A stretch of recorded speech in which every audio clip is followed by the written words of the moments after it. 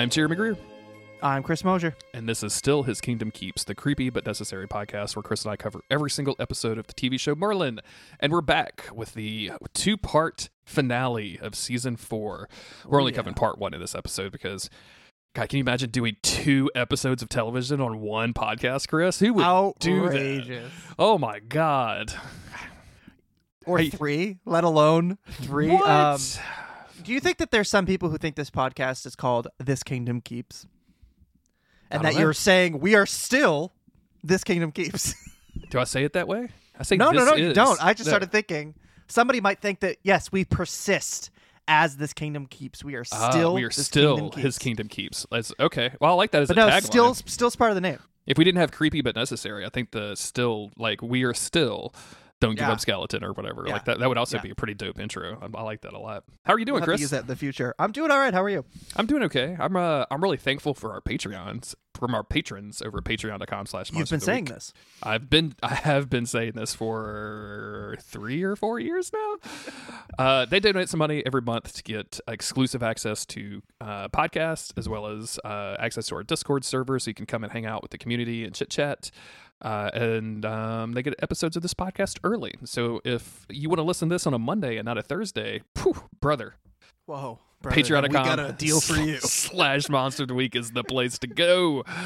Also, if you want to go somewhere to hear about what's been happening on Merlin, you would just go to Massachusetts and talk to Chris Mosier, because he knows what has been happening in Merlin. Yeah, I'll give you my home address after I read this. Last time. Did I say Massachusetts right? I feel like I butchered Massachusetts. Massachusetts. Just say Mass. We all say Mass. Nobody wants to fucking spend time on Massachusetts. Dude, if you came down here and said Nollins or something, I'd be like, Chris, what are you doing? That's a Louisiana thing. I'm from Mass. Actually, I would just say I'm from Boston, because I'm not tangling with Massachusetts, no matter the format. Too many consonants. Yeah. Anyway, last time on Merlin, Gwen was captured by a man named Hellion. I think that was his name. Helios. Helios. Hey-o! He was... Okay, last time on Merlin, Gwen was captured by a man, where she soon learned that these men were working in league with Morgana in yet another plot to take down Camelot. In an attempt to warn Camelot, Gwen escapes her captors, and that was the end of that sentence. Back at Camelot, Arthur proposed an engagement to Princess Mithian, but despite, or maybe because of her charms, he came to the realization that he still loves Gwen, and he cannot love another. Meanwhile, Agravain's schemes get schemier. Gwen was briefly turned into a deer, and Merlin acts as Arthur's life coach. All of this is true. What even happened? Did I write that drunk? I think you did. It was a little out there, but I like it, dude. I really do like it.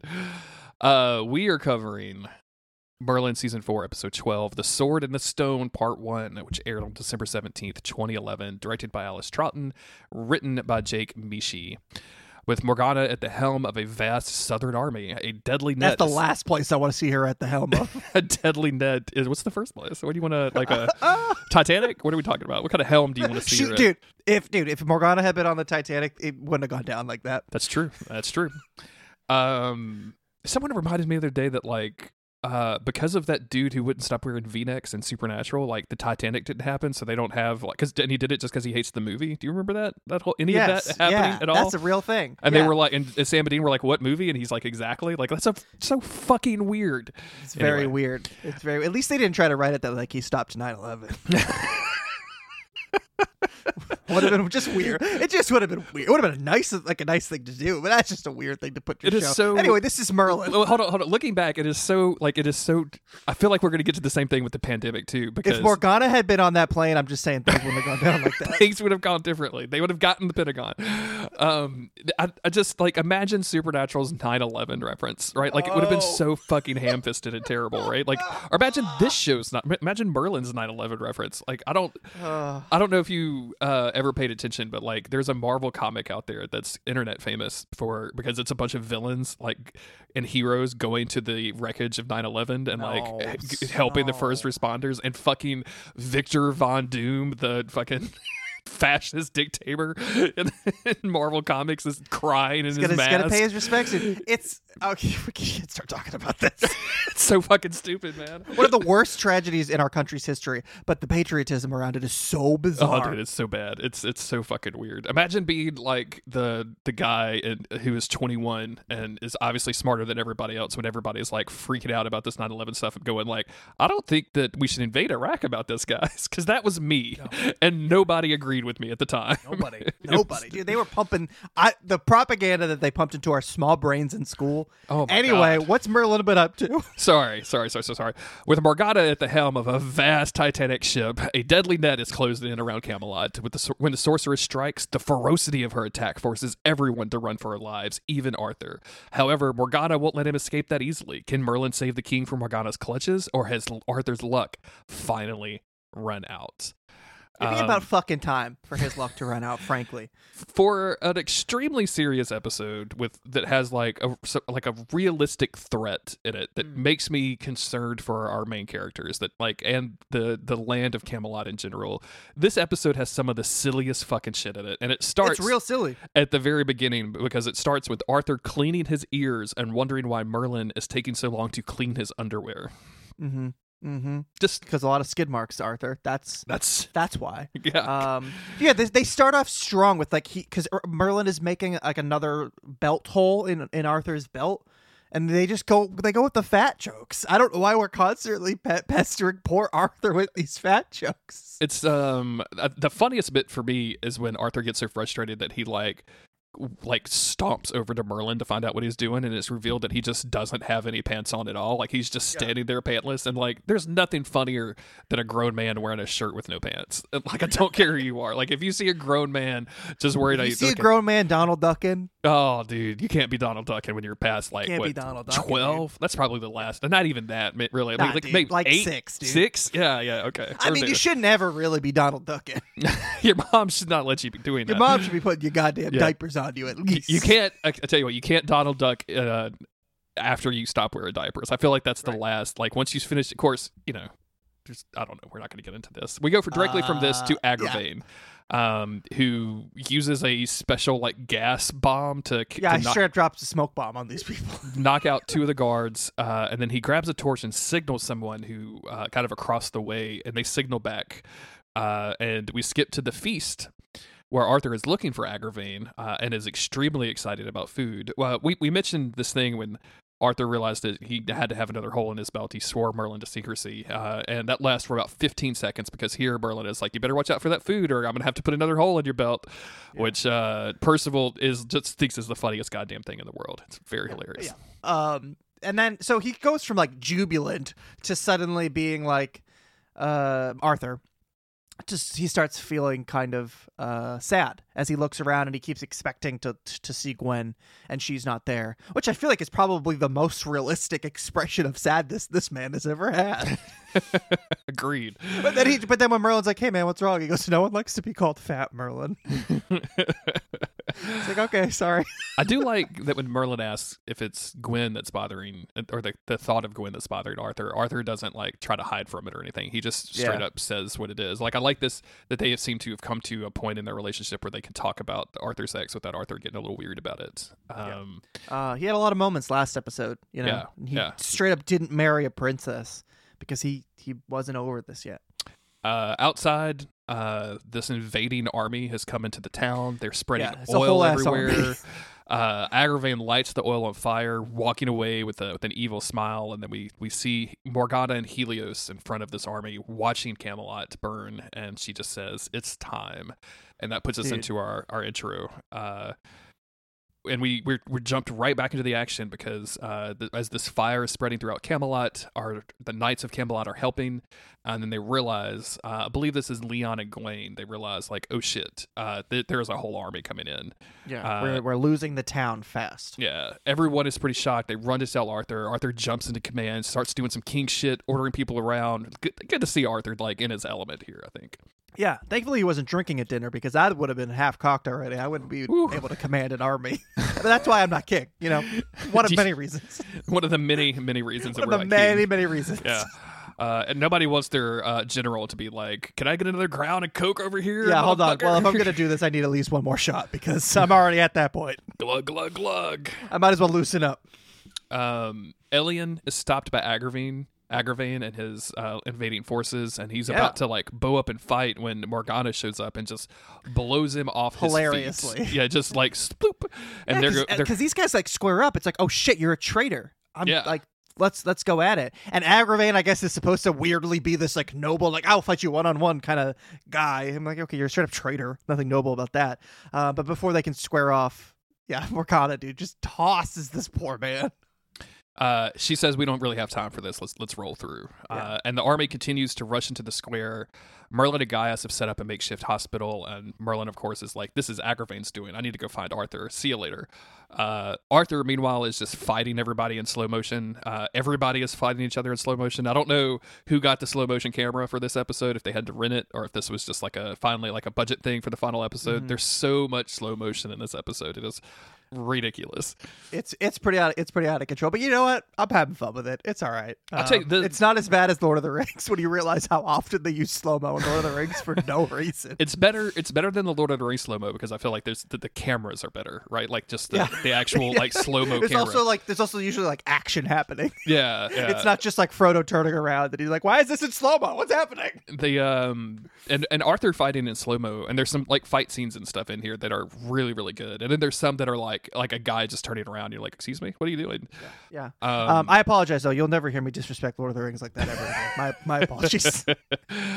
The knights order a retreat from the castle. Arthur is in the middle of fighting when he is wounded, and Merlin catches up to him, drags him away from the fight. And of course, Arthur's like, "Where have you been hiding, Merlin? In a broom closet?" And Merlin's like, I gotta get you out of here," and blocks their pursuers using his magic. Fortunately, Arthur does not notice.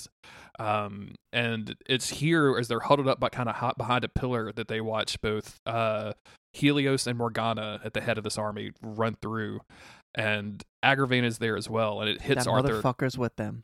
He realizes exactly just how bad he's been betrayed, and Arthur he's a younger guy, and he is king, and he's like goes to rush away to like fight. Interestingly, this is the same reaction we just got out of him.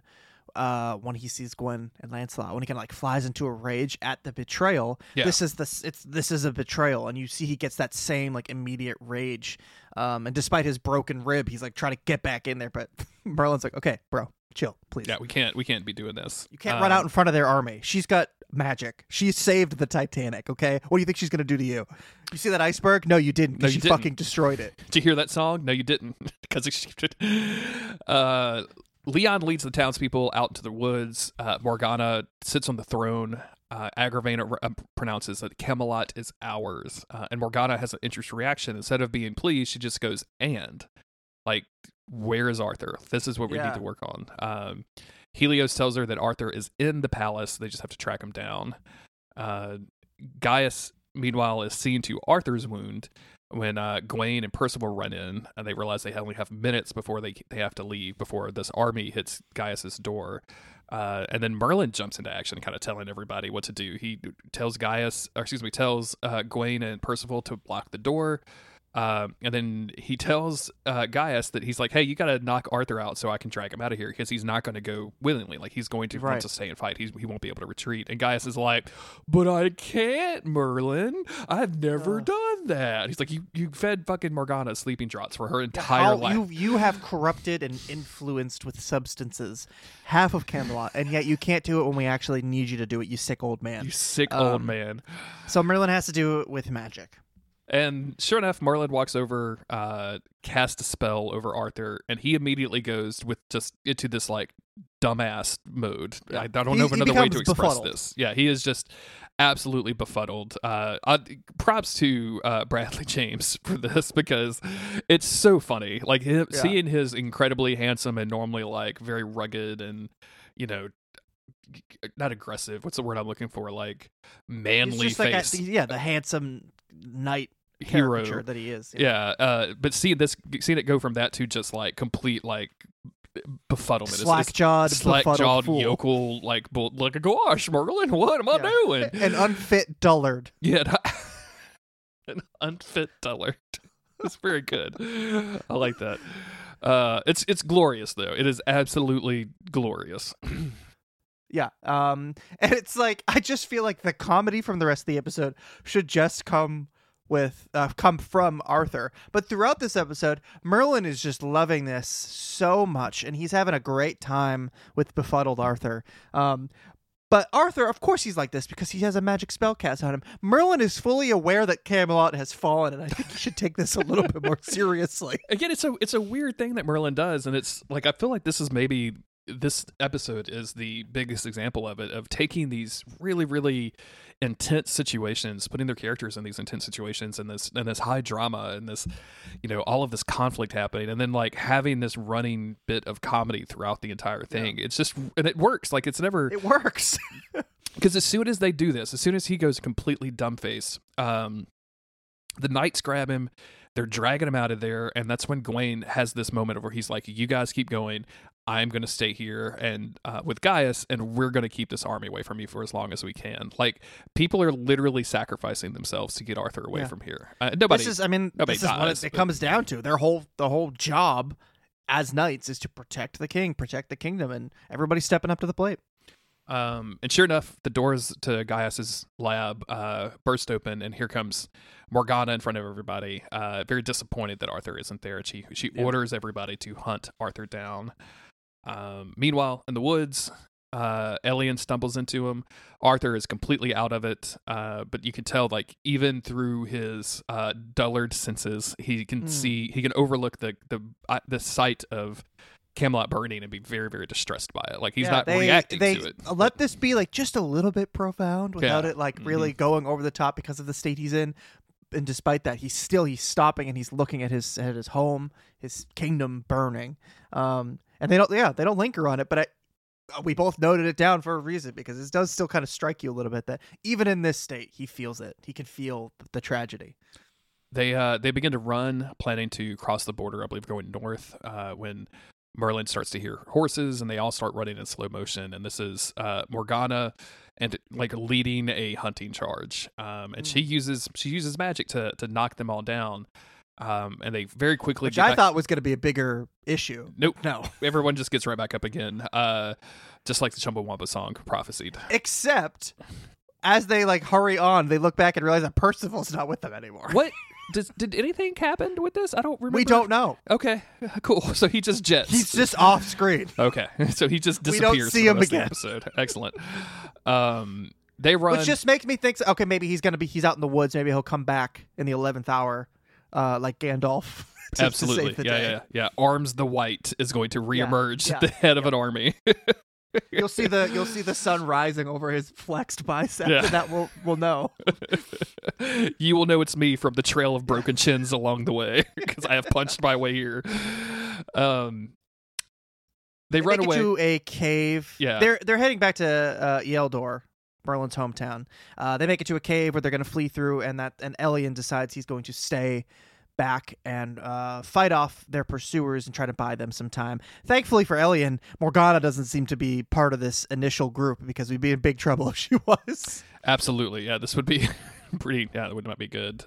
She would just toss him again and be like, "Okay, everybody, go on in." Merlin and Arthur are now left alone, and you could tell Merlin is like, as he looks at Arthur, not really being in control of his faculties, he's like, "Uh-oh, this might be a problem." Yeah. But we go over to Agravain, who reports to Morgana that the entire city is under their control.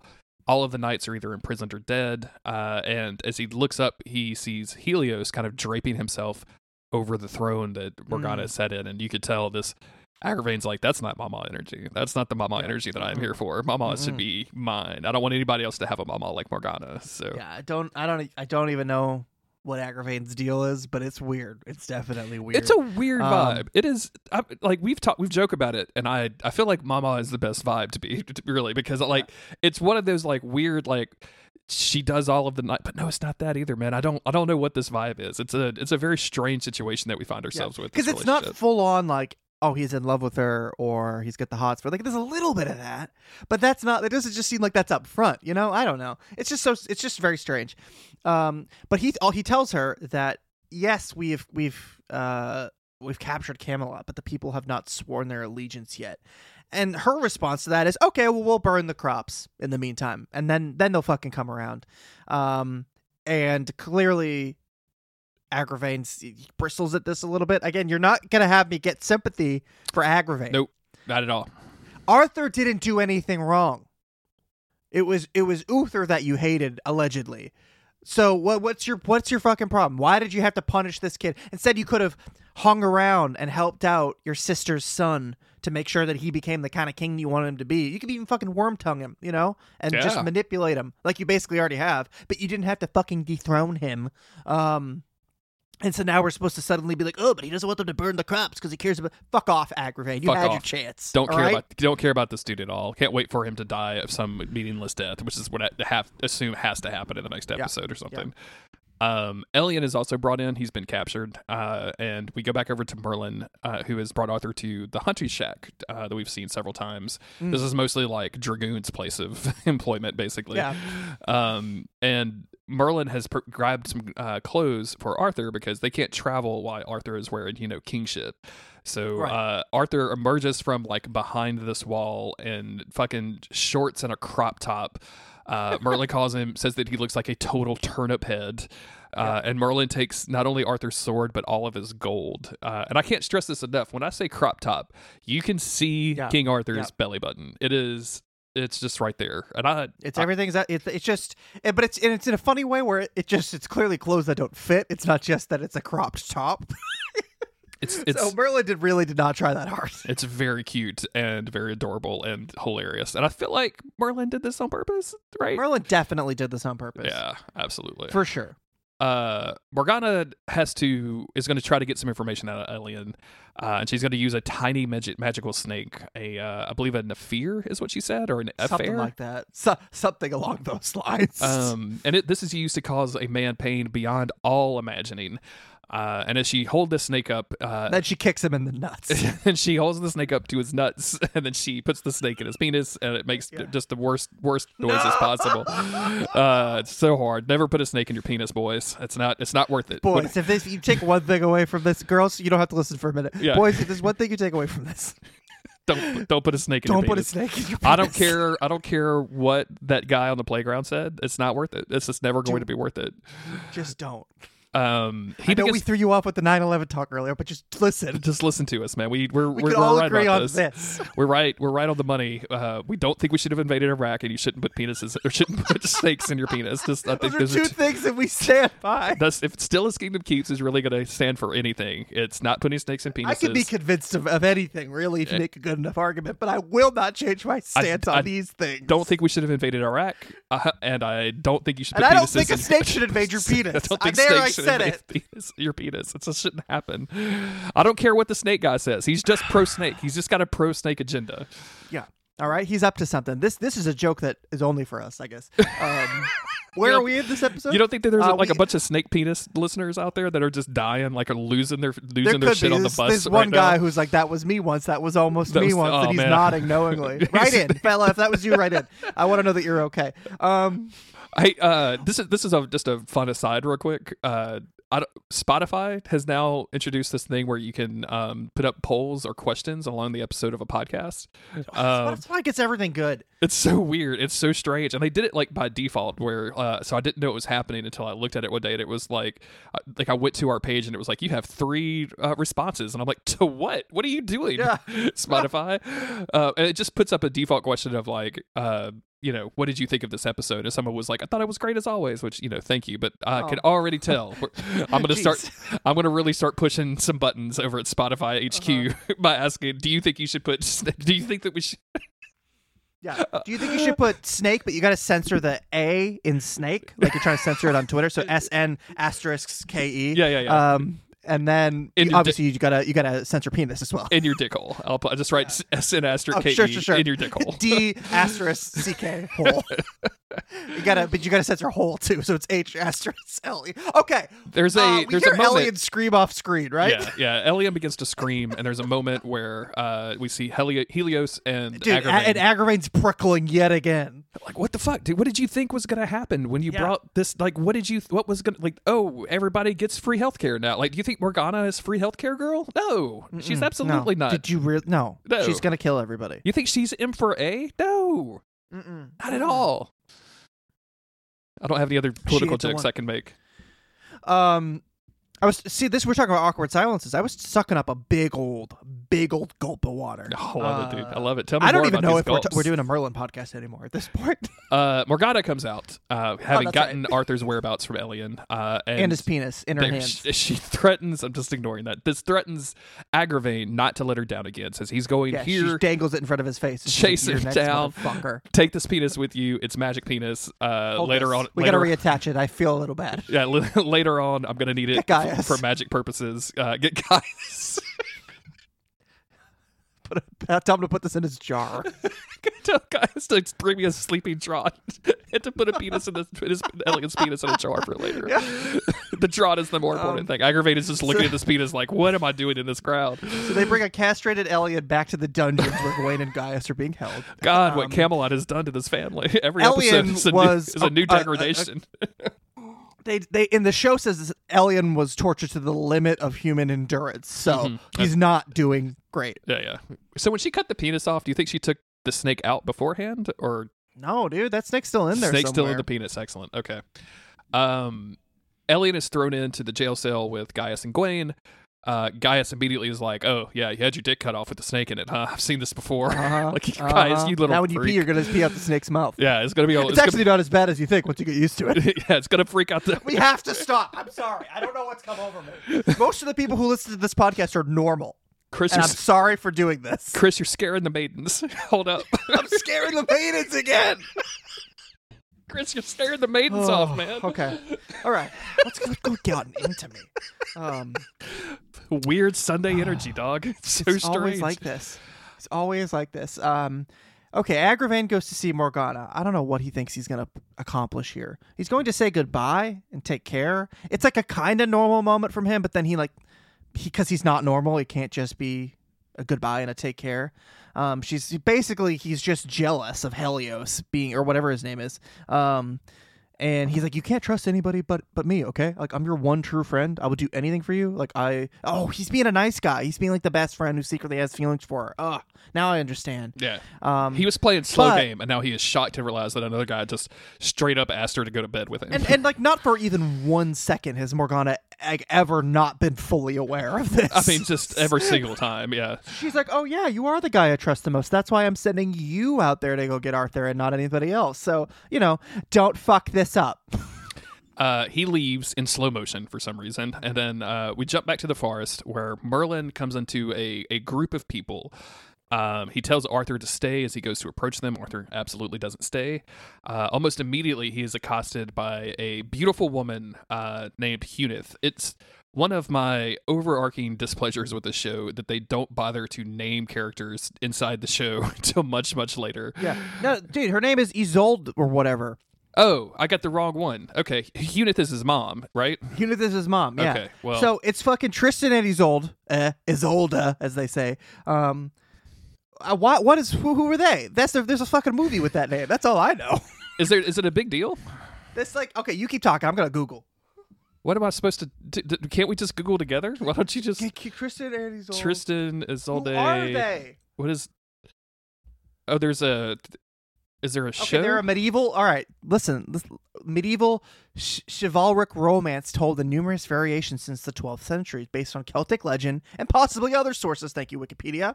The tale is a tragedy about the illicit love between a Cornish knight named Tristan and the Irish princess Isolde. It depicts Tristan's mission to... Okay, so we get it. All right, they run away together and became smugglers in this instance. Dude, this I'm looking. My sisters had this movie on VHS when I was a kid. I didn't know anything else other than that. I'm looking at a movie that stars James Franco as Tristan and Sophie Myles as Isolde or whatever, and it looks... That might be the one. Is this the one? Is this... Because James, this is horrible. I don't... What year? 2006. Okay, though we wouldn't have had that on VHS. You think there's more 2006. Tristan and Isolde films that we need to go through? Who fucking knows? Oh, I bet there's Maybe I'm a thinking lot of a them. different movie. It's not important, I guess. We're never finishing this episode. I will say But I was shocked when I heard their names because I was like, wait, that's the name of a movie. Oh man, the Wikipedia page for this is like fucking forever long, bro. Like this is so long. There's a lot of film and movie adaptations of it too. So here's my thing: is they show these characters like you're supposed to know who they are, and I just wish like they did like just the modicum of like this is their deal, right? Like just to give us a little taste of what their deal is. Because we just learned so much. If we take their backstory to be what I just read on Wikipedia, that's pretty interesting. That adds some depth to their situation. Yeah. And I guess we don't need it, but it's certainly, I don't know. Maybe we'll find out more. Maybe they'll show up again. You would know better than me, certainly. I'm dying to know what film that your sisters had, because there's a bunch of different versions, but like it's all from the 80s and then this 2006 version. Like there's a Bollywood version. There's an animated TV series that aired it. Surely y'all didn't have that. It's not. It's one of the. It's not Tuck Everlasting, which was another like vaguely fantasy guy with like long hair in like a romance movie, which I have seen that movie. It's not the Romeo and Juliet with Leo, but it's some fucking movie from around then. God, that Romeo and Juliet is so fucking great. It's so cool. Anyway. Great soundtrack. What are we doing, Chris? Why are we talking I don't about know. this? We're being the worst podcasters right now. So Merlin is accosted by Isolde? Yeah. They went hard on the E, but I don't pronounce the E when I say it. I just say Isolde. So that's how we're going to roll with it. Okay, let's roll with Isolde. She brings them to Tristan, who is just very super weird and aggressive towards them. We learn that they are Merlin has to lie. He's like, yeah, I'm taking care of this dude. He's so fucking stupid. It's ridiculous. He's something of an unfit Dullard. You guys are gonna super laugh when he opens his mouth. Just I promise you. And eventually the dude is like, fine, you guys can leave. Just go on your way. And Merlin's like, hey, can we go with you? And he's like, absolutely not. We got shit to do. And Merlin's like, I can pay you. And he's like, oh, well then, yeah, definitely, absolutely. Okay, 100%. for sure. Yeah, you should have just fucking lived with that. Thank you. We check in on Agravain, who has found Arthur's clothes. Dude, who's got his judgments locked and loaded? He finds Arthur's cloak abandoned in the woods. What kind of coward would deny who he is? Okay, Agravain. Okay. All right. Motherfucker. That's so funny, dude. We go back to the caravan, which is stopped. And I guess Arthur is just holding onto a tree to keep himself from falling down. Like, it's so... He doesn't know what's happening. He doesn't know what's happening. Merlin is helping, set up their camp for the night, and he finds a chest of frankincense. And is immediately confronted again by Tristan and Isolde, and turns out that they are smugglers. And they say that, there's a brief, the taxes in Camelot are too high. It's like, well, blah, blah. Like, there's a little bit of a political thing, and eventually they just say, we're too quick and too smart for the half-wit king of Camelot. And I'm like, wow. Got him. All right. Got him. Like we I'm can a fucking wizard, okay? So shut the fuck up. Glad we could take some time out of this. We're going to have a fucking dick measuring contest. I'm a wizard. What do you say to that? No, I don't have a cool girlfriend, but that doesn't matter. I have several cool girlfriends who none of them know they're my girlfriend yet, but they will be. But they are, but they will know one day. They would definitely want to be if they knew me, if they really knew me. Okay, if they took that's the better time. than having one real girlfriend. Several hypotheticals are better than one real. Okay, because the hypotheticals, they won't ever disappoint you. Okay, haven't you ever heard the phrase 10 birds in the bush is better than one in the hand? Come on, man, don't you know anything about birds? This guy? What is happening? He looks at Arthur. It's like, tell him, Arthur. And Arthur's like, what? Yeah, what? Okay, what are we doing? All right. They just skip over all that. They're like, okay, whatever. They go eat soup. Yep. Arthur is being frighteningly polite and appreciative. And Merlin, he doesn't even know what to do. He's soaking it up. And he decides at that point he's going to take advantage of Arthur's kindness, which is rude of Merlin. But I get it's a little bit of revenge. I get it. And he makes him do chores while he just kind of kicks back. And this is where in my notes I noted, yeah, Merlin, you look nice and smug, but remember Camelot has fallen. He's having a lot of fun while Camelot has fallen. It's kind of ridiculous. I think it's like Merlin knows the spoilers. He knows Arthur's the once and future king. He knows he's destined for all these things. So he's just like, we'll figure it out, obviously. I like this a little bit. I think him having this conversation with Arthur of saying like manners are not your strong suit, and then Arthur like kind of almost volunteering to like clean the soup pot and do all this stuff it actually kind of like if you take away some of like the on top brain, like Arthur is actually a legit good dude, I guess is maybe the point. And then immediately, because this is Merlin, like he tries to walk into like off to go clean the horse or something, it just falls down and makes a loud noise. It's just very hilarious. That's what it's all about. We check in on Agravain. He's leading his force through the woods still. And then the next morning, Arthur wakes up having his head cleared. And he's waking up Merlin with kicks and demanding an explanation. Merlin has to fill him in on everything that's been going on and who they're with. And Arthur is like completely cool with Morgana invaded Camelot. We're on the run. We're with a bunch of smugglers, but all my friends are potentially dead. All of my friends could be dead. I don't know. But what he is not cool with is the clothes that he is wearing. He is not happy about this role reversal. He's not. He's too not much happy about for this that. whatsoever. But Merlin is like, listen, no, dude, like this is the only way that we could like go along with him. Like you need to chill. And as I think Tristan comes up to them, and he has to immediately kind of like push Arthur back into that role, and he's like, okay, fine, whatever. And then he just falls back into the role of the simpleton. But this is where Tristan wants to take a look at his castle forged steel, his fancy sword. And Merlin quickly lies, says, oh, he won it in a card game. It means a lot to him. But before we could really, talk about this or have to take this any further, they are ambushed, and Arthur just immediately drops the act. He's like, yeah, we're not doing this. Okay. I'm not doing this. I'm going to fight. Yeah. I'm going to man some crossbows and put down some covering fire while you two flee to get over there. It's like, it goes into such an extreme, like tactical battle situation right away. And Agravain shows up, orders the search to expand because everybody has run away. Arthur and Merlin catch up with Tristan and Isolde, and Arthur is forced to reveal his identity, which triggers a whole debate about taxes.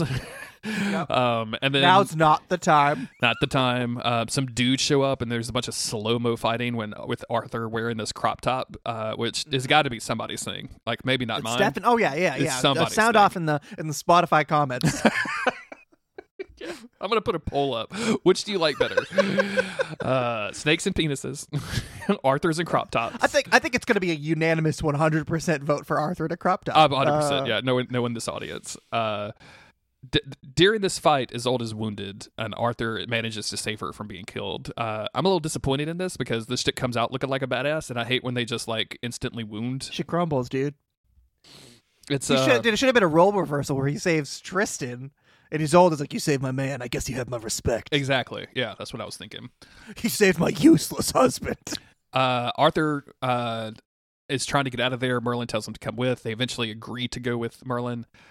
Tristan insists that he's only going because Isolde is wounded, and tells Arthur that his kind brings nothing but misery to this land. This dude does not like the royal family at all. I feel like this is a major cultural touchstone that we are just missing out on. Like I just don't like somehow you and I have just never like or we just don't remember participating in this particular like story or whatever. But I feel like there's like a whole lot of Merlin fans that are dying right now. Like, how can you not know about the love story between Tristan and I just don't. I'm sorry. I mean, in school we read lots of old stuff like this, the Canterbury Tales, but I was just never familiar with this particular one except for knowing about the name of a movie. If you guys want me to tell you about the tragedy of Seath the Scaleless, I will. Like that's just a character from Dark Souls 1. Any questions I can you might have about Seath the Scaleless? Like, I'm ready, dude. Leave them in the comments on Spotify. You can't even make comments. You just have to answer one question. It's so weird the way they're rolling this out. Morgana, we switch back over to Camelot. She goes to visit Gaius in jail. She's been starving them. Gawain begs her to give Gaius food, and she says that she will as long as he is willing to sing for his supper. And then soldiers grab him and drag him out of the cell. Meanwhile, Arthur and company arrive at the border between Camelot and Lot's kingdom and decide to make camp before proceeding across. Yeah. Morgana has brought Gawain into the throne room, and something that we've seen quite a few times on Arthur, he is forced to fight. They bring out a dude with a knife, and it's a whole fight situation. Yeah, and he's just playing along with this game. We'll get back to that fight in a little bit. back at camp, Arthur finally decides he's going to have a little bit of a serious conversation for the first time this episode. And I think when he talks about how Merlin, he was like, you knew Agravain was suspicious. You knew something was up. And I was a fool. I've been a complete fool. And Merlin says, like, dude, it's not you. It's not your fault. You were deceived. It could happen to anyone. But this is where Arthur is like, but it keeps happening to me. And all of his doubts as king are coming up here. And he's, Merlin responds to this and is like, this isn't, because Arthur wonders if Tristan is right, if Arthur is indeed like bringing misery to this land, and Merlin's like, no, people are just craving your power and they blame you for their problems. Yeah. Tristan was scared and angry. He needed someone to blame, and it's not your fault. You've only been king for like a minute. So. I mean, you could definitely do something about the taxes, but you're not to blame. A lot of these problems are like structural racism, and like even though you've participated in that system, like it's not necessarily your fault unless you're not at the core of it. But I mean, it's still kind of your responsibility to fix it. But you didn't break it, so we'll have that conversation later. I mean, but in the meantime, we could be working to brave actively and true-hearted person. We could be working actively to dismantle this patriarchal system. But like in the meantime, but first, Morgana's currently dismantling the walls of your castle. So let's focus on the walls. One thing at a time. But yeah, he starts saying really nice things about Arthur, about how he's going to be, he's true-hearted and he's brave and all that. And he will be the greatest king this land has ever known. And it's such a serious... And I mean, Merlin has done this quite a few times now, but there's no sarcasm. He's just saying something really encouraging and really kind. And Arthur takes a moment to respond. He almost seems like he's not going to say anything because it's so genuine. Like his friend just got too real on him and he kind of doesn't know how to unpack those feelings. But he says, okay, well, at least I have the support of my servant. And Merlin, just as serious as what he said before, he says, I'm not alone. Believe me, like I'm not the only one who supports you. We switch back to Gawain, who has managed to get at least some sort of weapon in his hand. Who's managed to have a slow-mo fight. And it's all in slow-mo, is managing to finally beat this dude's ass.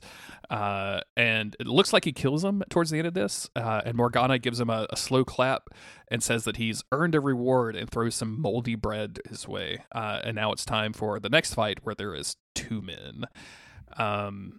Arthur and his crew arrive at the village where Merlin is from. They see Merlin's mother. They eat and rest, and Merlin treats Isolde's. Am I saying that wrong? Isolde's? Yeah. No, I think, yeah. I mean, you're saying it how I say it. Treats her wounds, and Arthur, kind of starts telling Tristan, like, hey, I'm sorry for bringing this misfortune on you. Like, none of this is your fault. And Tristan's like, hey, I am just happy I still have her. Like, that's all that matters to me. Yeah. I may have lost all my stuff and all my other friends, but... I still got her.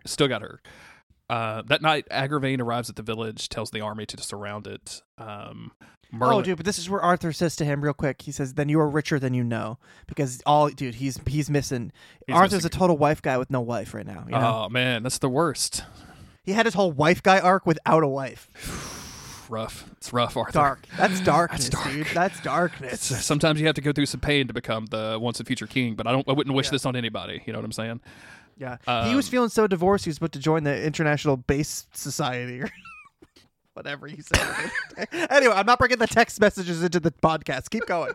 I thought it was a really funny response. You asked me if divorce had its own phone number, and I gave you the link to the International Bass Players Society. I thought that was a pretty good bit. Merlin and his casual banter between buds, and his mother are walking through the village. We're insufferable. And she, of course, has been worried about him, and she leads him to Gwyn, who is surprisingly at this village and is treating a sleeping Arthur. He's treating his wounds. Yeah. I wrote in my notes, "Oh my God, Gwyn is here too." I was like floored, dude. He wakes up, realizes this is Gwyn. Immediately, you can see like this. It's not hatred anymore. He seems to have come to terms with his feelings, and he just says, "I've missed you," and she says, "And I you." This very interesting version of the Gwyn Arthur theme starts up. It's almost like a harp version or some sort of stringed version of their theme. Is really, really good. And they eventually hug one another, and you're like, "It's just a hug, dude." The hug is so much more meaningful to me than a kiss. Why am I so emotional, man? Why am I so emotional? Dude, I had tears in my eyes. What happened? I was so like into this couple, this reunion, that I was just like caught up in the emotions of it all. It was glorious. And it's so simple, and they don't linger on it because they're literally being ambushed. There's no time to. But just that simple, and I guess it's like, this is the easiest part, right? They're gonna have plenty to talk about and figure out later. But right now, they're just so happy to see each other that nothing else even matters. And it's like, dude, it's like Edward and Bella in New Moon. You know what I mean? It's exactly like Edward and Bella in New Moon. He's gone the whole book, and you finally see him again. You're like, oh my god, my heart. Except this is better. It's like Eddie and Susanna from the Dark Tower. You know what I'm saying? Oh, stop. Oh yeah. That'll get you good. It's like no one else. That's it. There's not a. Is it? What about? I was gonna say Dean and Cass, but I feel like that wound is too. What about Cloud and one of his girlfriends? One of his many relationship partners. I feel like when he sees Ghost Aerith, and she's actually with her ghost boyfriend, so he's reunited, but she's like, oh, but you're actually with your other boyfriend. So bummer. I don't know if you know this, but I ride a motorcycle now. Does that change anything? No. Okay, never mind. Do you think it would change the flavor of that movie Ghost if Patrick Swayze summoned his dead wife to the pottery thing, and she was like, I kind of have a ghost boyfriend, so this isn't like sort of super cool. Like, this is not like immediately okay with me. Things are kind of different anyway. Agravain shows up. He's stalking into the village looking for Arthur. Merlin is like, hey, we got to get the fuck out of here. Pushes Arthur and Gwen and company like through the back door as he uses magic to light a cart full of coal or something and send it flying towards He's always got something. He's always got some sort of cart full of something to send flying towards some guys. They run into the woods with Agravain hot on their trails, and that's where the episode ends on a big cliffhanger. The episode preview is full of slow-mo. Morgana with a sword, dragons, Gwen with the sword. What the fuck? That's what it's all about. I'm so excited for the next episode. This is going to be great. Okay. I've taken a deep breath. You see, normally we record and like we've worked that day where we're a little worn down, like, a little bit more mellow when we get on the podcast. Sunday, dude, I just been playing video games all day. I'm crazy. You're out there, man. You're probably going to leave this podcast and go play more video games. That's absolutely what I'm going to do. Yeah, I'm gonna smoke some meat to make into tacos. Hell yeah, brother! Carve up a fucking pineapple. Did I tell you what we made last night? You know what we made last night? How do you feel about the cereal Cookie Crisp? I mean, I fuck with it. I mean, I love cereal because it's kind of like a forbidden fruit. I know that there's replacements for milk, but I was always a cereal and milk guy. So it's just, it's something that's kind of on the outskirts, but it's always on my mind. So here's what we did last night. Technically, we did this Friday, but Friday night we took a box of Cookie Crisp, and we put that in a large bowl full of milk and cream, heavy cream, and then we let that soak overnight. And then the next morning, we strain that out. So now you got that cereal milk in there. And then we put that in the fridge all day, get it all chilled out. Okay. And then last night, we used that milk to make an ice cream mixture. Ooh. And then when it was time to put the mixture into the ice cream maker, we let it go for a few minutes to get all like stiff and firm the way that you want ice cream. And then we just fucking tossed some crushed up Cookie Crisp cereal in there. Oh. And then we made Cookie Crisp ice cream, my man. Hell fucking yeah, dude. You could just do shit like that. We're talking about doing... Dude, what's stopping you? Nothing. We're talking about doing Cinnamon Toast Crunch next. What the fuck? Ooh, you could just do brother, that. The world is your oyster. I'm telling you, man. And I'm plucking it. I am plucking that oyster. Let me tell you. Like a snake in a penis, I am plucking that oyster. That's goddamn right. Bye, everybody. Goodbye. Sorry, I guess. Patreon.com/Monster of the Week. We love you. This episode was great. Can't wait till next week. Bye. Excellent. Bye.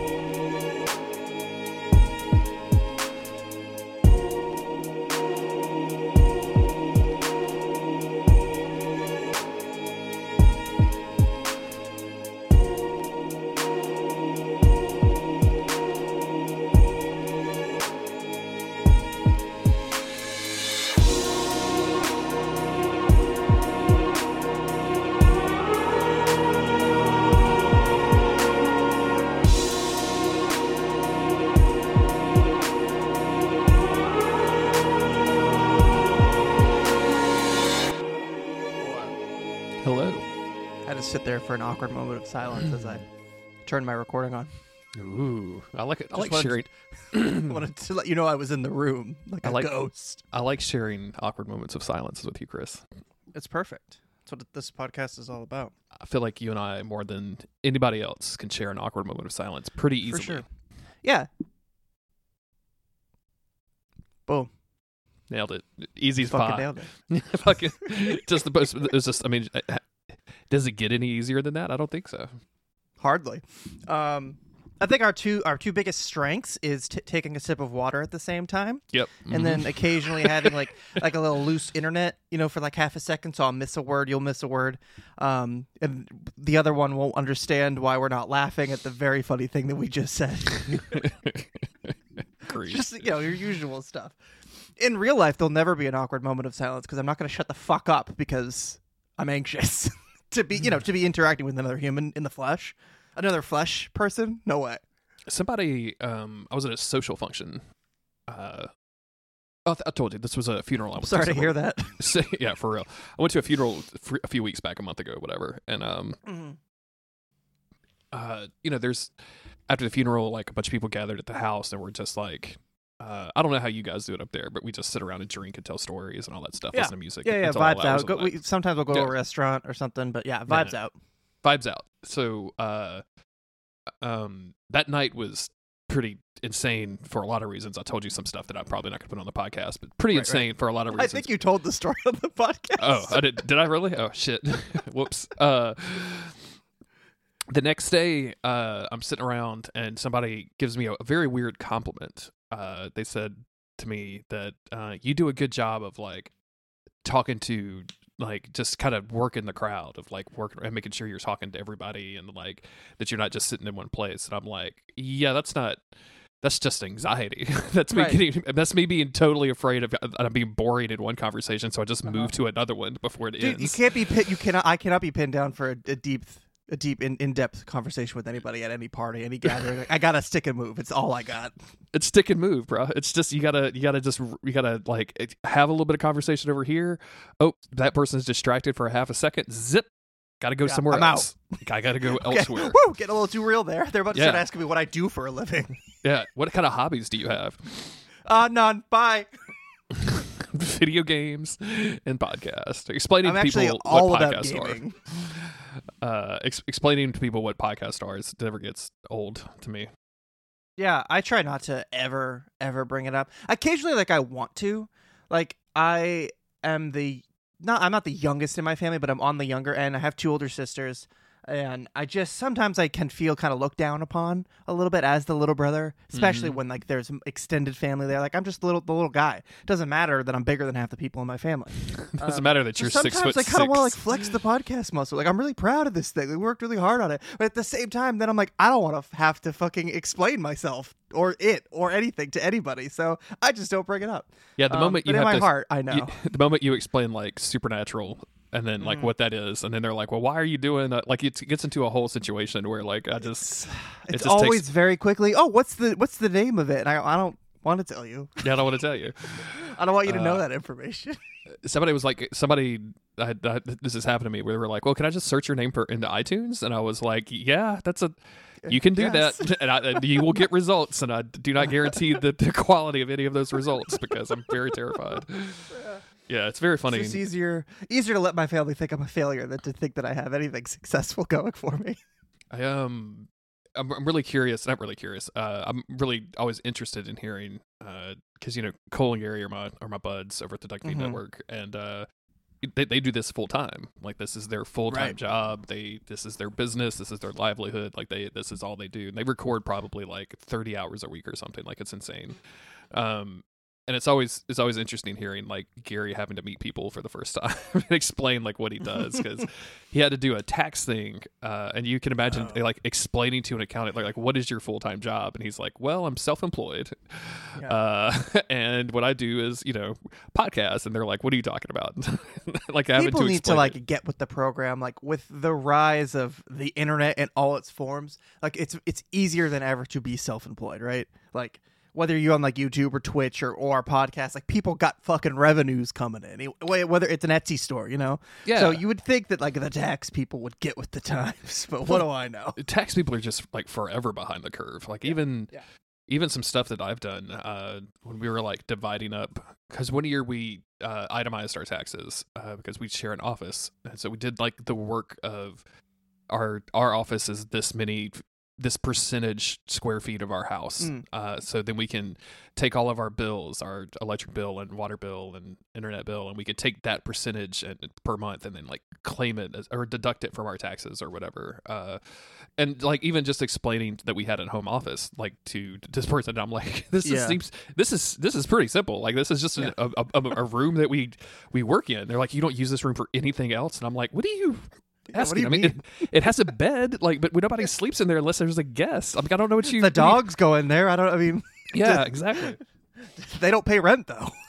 Can I make my dogs pay rent? Is that allowed? Do you guys have a form for that?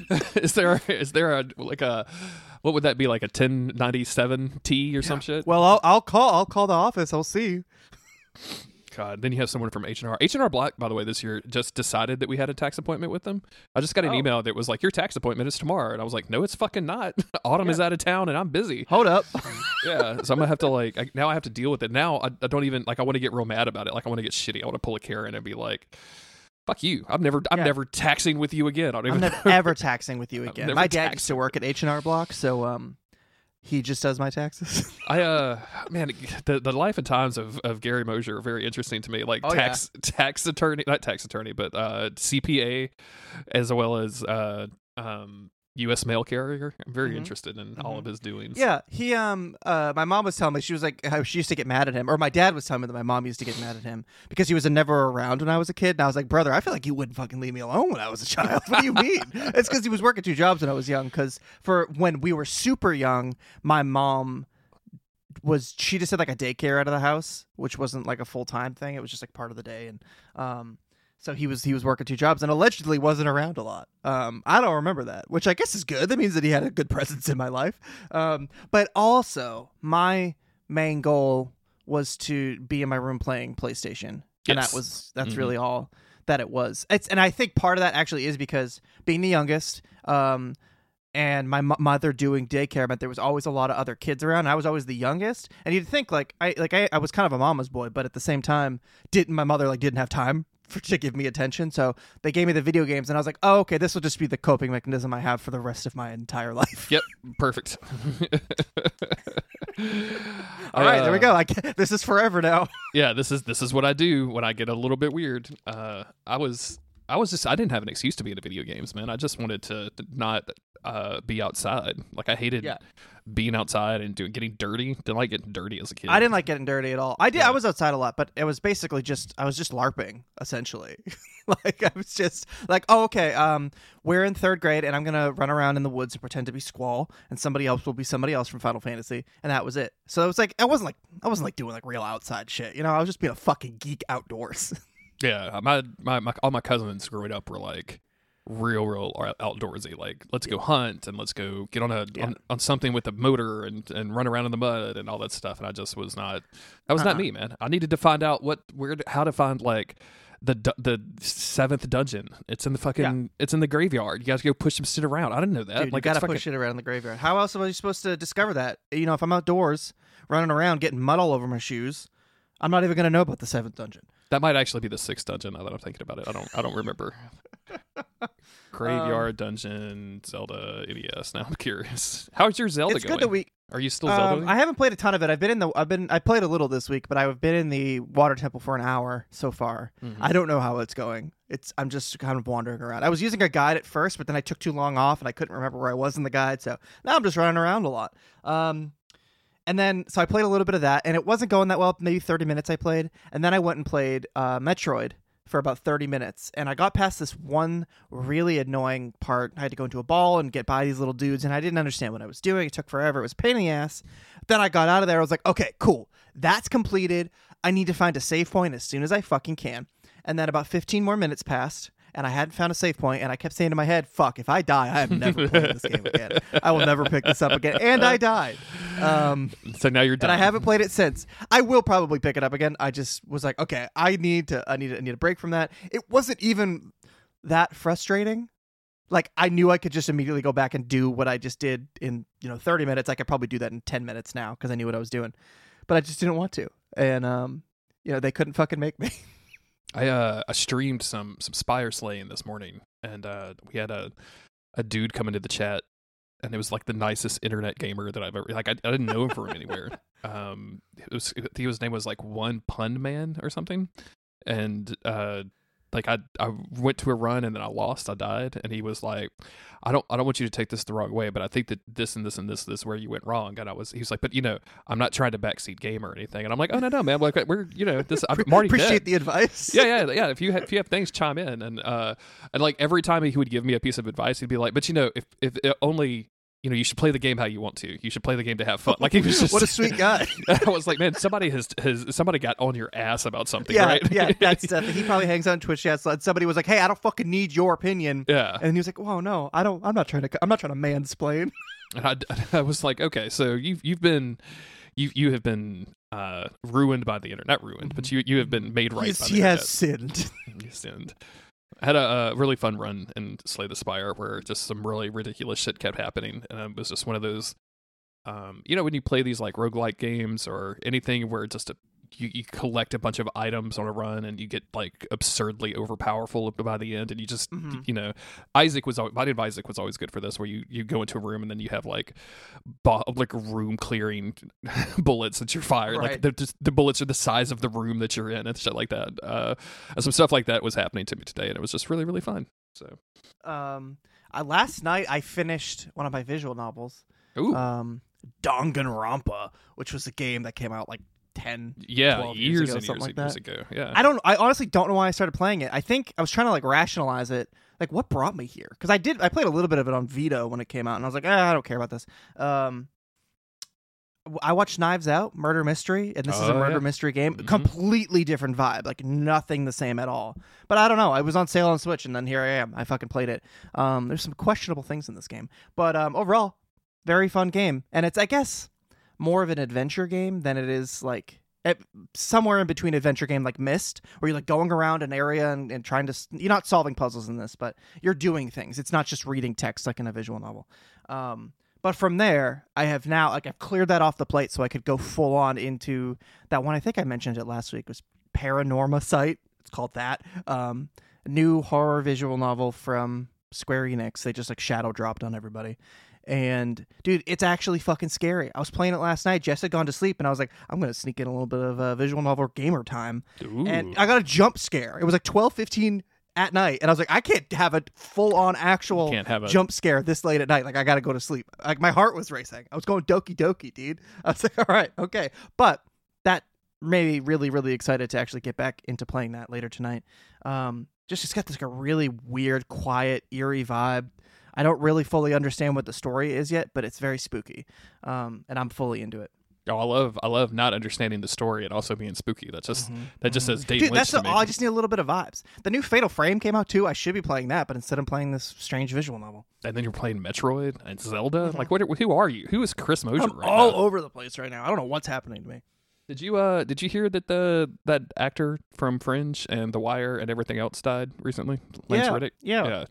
I was we're in the middle of the Wire rewatch, and it was just very weird. Like seeing him in it, and then like realizing that he had died the same day or whatever. And then my one of my cousins posted this thing. How do I spell her name? Oh, she spells her name weird. It's not the way she spells her name. I'm gonna copy this image and text it to you. Okay. It's supposed to be like just like a. Oh, here's all of the roles that he was in or whatever. And it's just interesting to me because like, and Autumn pointed this out too. It's just really fucking weird that like The Wire and Fringe aren't on this, but Castlevania the animated series is like, who is this image for? Yeah. Oh, he's in Resident Evil. That's so funny. And I know, he was super into Destiny. Apparently, was playing it like the night before. That's so sad. R.I.P. R.I.P. Lance. Oh man, the Destiny stuff is really sad. There's videos of people like going to his character in game and like gesturing in respect. That kind of shit's heartbreaking. Speaking of heartbroken gamers, did you finish watching The Last of Us? Yeah. Mm-hmm. I have not, but Okay. I'm so curious to like talk about the ending of it because I know how it ends. Do you want to drop a little spoiler warning right just here? like a small spoiler, not even like a huge discussion, but okay, spoiler time. In the game, I think everybody is aware that what Joel does is wrong, objectively. Mm-hmm. But when you're in control, it's so much easier to justify it because it's like, and I think that's like why it works as a good video game ending because it's like, I am responsible for this. You know, even though the game doesn't give you the option to turn away, like you have to do it. It's mandatory. But going through it, you're in control. You feel like a monster, but when you do something in real life, you often can justify your own actions to yourself. And since it's just a video game, you're allowed to have this fun thought experiment. Mm-hmm. But you go through, you do these horrible things, and you're like, but it's okay because I did it for her. And then you face the consequences. But I just imagine, again, I haven't seen the final episode. I just feel like watching him do that in the final episode you just must be like, wow, this guy's fucking evil, huh? So are you talking about his lie to Ellie at the end, or are you talking about everything before that, including the lie? Yes, yeah, but okay.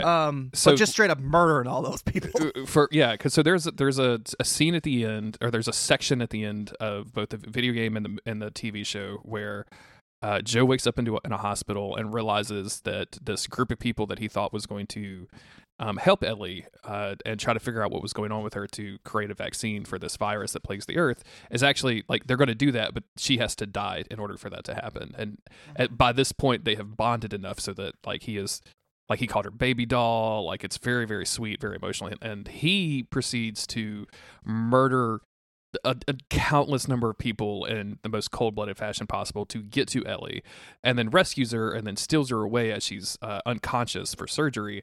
And when she wakes up, he eventually tells her like, they've got plenty of people. They realize that they can't do anything. Like he lies to her about the potential for a vaccine. So I've played the video game.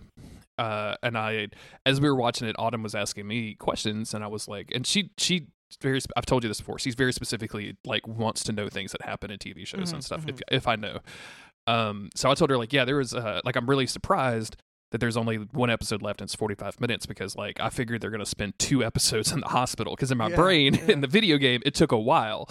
Right. But no, in the TV show it's a solid maybe like 10 or 15 minutes. Could estimated. And Autumn thought it was fucking horrifying. The way that it was filmed made that dude look way more like a school shooter than an impassioned, rescuer.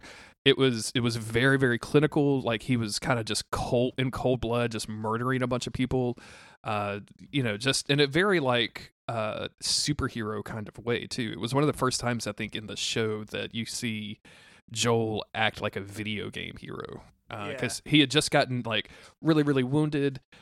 There's this ridiculous thing where Ellie like just shoots a bunch of penicillin in his wounds because she doesn't know how to give him penicillin, and then like what feels like a couple of hours later, he's up and around murdering an entire hospital. So it's really, really weird. And playing the game, and it's been so long since I played the game. Like I remember even then thinking like this doesn't feel good. And I feel like the game is specifically trying to make you feel that way, like trying to make you feel like, oh, this is revenge, or this is like desperation, and this is even speaking to that, I just remembered this. I always play Metal Gear, and I try not to kill anybody in the game. That's typically how I approach most games. The second time I played The Last of Us, in the hospital room, the actual surgeons, there's the one guy that you have to kill, but that's it. You can then like pick her up. So the second time I beat the game, I got there to that section and I thought, I'm not pulling the trigger. And I think something happens. You have no choice but to shoot the one guy, and then the other 2 people cower away, and then you can grab Ellie and then run from there. But the first time I played it, and I remember thinking, oh, let me do it different the second time. But the first time, I got so worked up because my blood was up. I was a 22-year-old gamer or whatever, and I was so into this story that I remember killing everybody in that room. And then afterwards being like, that was the most fucked up part. Those other people I didn't have to shoot. And it was just like this frenzy that I was in as a fucking video game player. Mm-hmm. So just to think, I mean, obviously that is conveyed with this person who has lost their mind. Yeah, and it very much feels that way. Like it feels like a very specific like way that they wanted you to feel as you're playing this video game. Like even feel like, oh man, I feel weird doing this. Like this doesn't feel great. Yeah. Maybe Joel isn't the good character. And video games have played in this sandbox before, right? Like there's plenty of video games that are like, actually, what you thought was the good guy is actually doing the bad stuff. Like, you know, the hero is actually the villain or whatever. Yeah. Like there's been stuff like that has happened, and I think that's all great. The TV show, I didn't think that it was particularly bad or anything, but it just really like the lack of direct interaction with that scene makes it real off-putting. It's the first time that I've ever seen Pedro Pascal in anything where I was like, ew. Because he was so cold-blooded, and he was so like he was just murdering folks left and right. And then the lie happens, and then the lie at the end is almost beat for beat dialogue and camera settings. It's exactly the same as the game. I've seen some like comparisons back and forth. Does it just end? Does it just credits when she says okay? Yeah. Yeah, absolutely the same. That's good. So, and Marlene, what happens? I imagine that's probably a lot more brutal in the show, right? I'm trying to remember what happens to Marlene. She's the leader of the Fireflies. I think Joel runs into her while he's carrying Ellie, and then he still kills her. Oh, yeah. I'm sorry, it took me a minute. Yeah. So he straight up murders same that actress as who plays her in the game too. Yep. Yeah, absolutely, straight up murders that chick, which is a bummer. Talking about the video game, the voice actors and everything. So the guy that does Joel, Troy Baker, showed up in an episode, which I thought was cool. The woman who voices Ellie in the game, is that Ashley Johnson? Yeah, Ashley Johnson shows up as Ellie's mom, which I had heard that. That's cool. I don't even remember her from the game. I don't remember anything about Ellie's mom from the game. Left Behind. Well, she might not even be in Left Behind, the DLC from the first game. Oh, interesting. Okay, but that's the only time you learn anything more about like Ellie's past and stuff, unless there's stuff in the second game. And then there was somebody, I want to say Jennifer Hale. Was she in? Did she do acting for the? She could. She's in fucking every video game. Yeah, she's in everything. But I want to say she was one of the nurses in the TV show. Like she was one. But there was somebody from, from the game that was one of the two nurses in that last scene. So that's cool. It's crazy. This is the first like full on video game TV show adaptation I feel like we've had, right? Even like the Resident Evil TV shows, they won't just adapt one of the games. You know, it's interesting because like, what does an adaptation mean? And because that this is barely an adaptation; it's just a reshoot. There's that animated series on Netflix that's like based on League of Legends or whatever. Arcane, I think, is what it's called. Yeah. And like people rave about how great that is, but I don't think like that feels much more like it's not an adaptation, right? Like they're just that's just a story set within the world of taking place, in the backstory of a character or something. Yeah, and this very much is like, oh, we are absolutely like recreating this video game in movie form. And I don't know, man. It's interesting.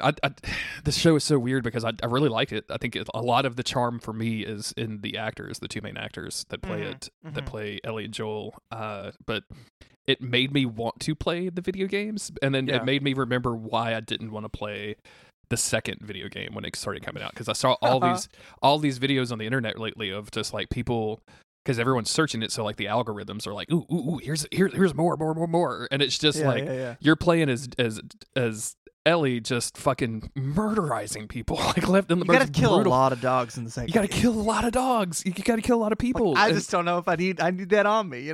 Resident Evil already makes me kill dogs, but those dogs got two heads. I'm doing them a mercy. An evil dog, absolutely. Let me put this evil dog out of its misery. Let me put. I guess that's two evil dogs because two dog brains, right? True. Let me kill these two evil dogs, absolutely. But yeah, I don't know. I can't. I think about it all the time because Autumn was like, "You should play this game for me," and I'm like, "Wait, number one, the TV show is completely eliminating all the time I spend rummaging in drawers for parts and pieces to bandage and to build like Molotov cocktails." I said, number two, like I'm going to spend a lot of time in like hunter vision mode. Like none of that's in the TV show, obviously. But I mean, if you like a survival horror game, it's not bad. Last of Us isn't entirely that, but it takes a lot from those third person over the shoulder, and it's a good game. It's a fun game in that regard, but you also just watch the show. Yeah. I think because I played it when it came out, and I really enjoyed it. Like I thought I had a lot of fun with it. I just, as I have gotten older and has gotten more distant, like a lot of that stuff, like that realistic violence, just is very off-putting for me. And same. I'm not saying like people can't enjoy that, because I think it's, I'm obviously watching the TV show and having a good time. Like I'm here. But I don't know, man. Something about like directly controlling a murder simulator nowadays is just not very pleasant to me. It's not. I've been reading. I think the only thing I really go for with a lot of violence these days, it seems like, is manga. And that's so different. Or comic books, it's just you're reading about it. And I can read about a thing, but I tend to not at any other form of media. Like, and we were talking. I was like, I like cartoony games now. I don't want anything so serious and dark anymore. I think we just fill our brains with that for so many years, especially in your adolescence. It's like that's the cool, edgy thing to like when you're a young man. But now I'm like, oh, I don't know. It's just too fucking real now. Yeah, I watched Infinity Pool. I may have mentioned this to you. I think it was called Infinity Pool. The Mia Goth and Alexander Skarsgård movie. And like, I love Mia Goth. I think she's great. She's great in this. I like Alexander Skarsgård. I think he's great. He's great in this. There are sections of that movie which are like a unrated 9 Inch Nails video circa like 1992, where it's just like a nipple and blood coming out of it or something. You know what I'm saying? Like it's so. And as I was watching it, I was like, man, why am I watching this? Like, why do I I could just watch a comedy and probably have more fun with this. Like, Autumn doesn't watch that shit with me. That's just what I do on my own time. I'm choosing to live my life like this. Freaky. Yeah, and I'm watching it and I'm like, why am I watching this? Like, I'm not that guy anymore. Maybe I'm not this guy anymore. Maybe I don't need to watch the ultra violent, artsy flicks or whatever. But yeah, I can handle it on a comic page, but not in moving form anymore. I've gone soft, We've both just gone soft, Chris. That's us. All right, Merlin. Speaking of soft. Oh man, both of my dogs think it's time to eat. So, do they need to be fed? No, Autumn's gonna wake up in a few minutes and realize I'm nowhere to be found, and she'll just come get them. Hopefully. My husband's gone missing again. I'm just threatening them with the air compressor. Go lay down. Be quiet.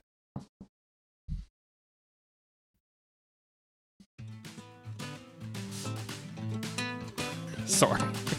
It's okay. It's so mean.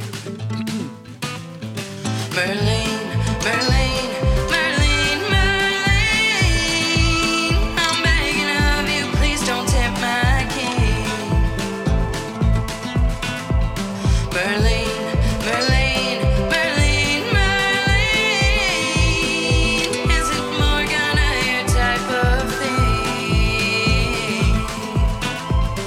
Your magic is beyond compare with big old ears and bold cut hair with ivory skin and eyes of golden gleam. You flirt with him with no shame, you roast him like a summer flame, and he won't look away from you, Merlin. The dragon calls you when you're asleep, and it's all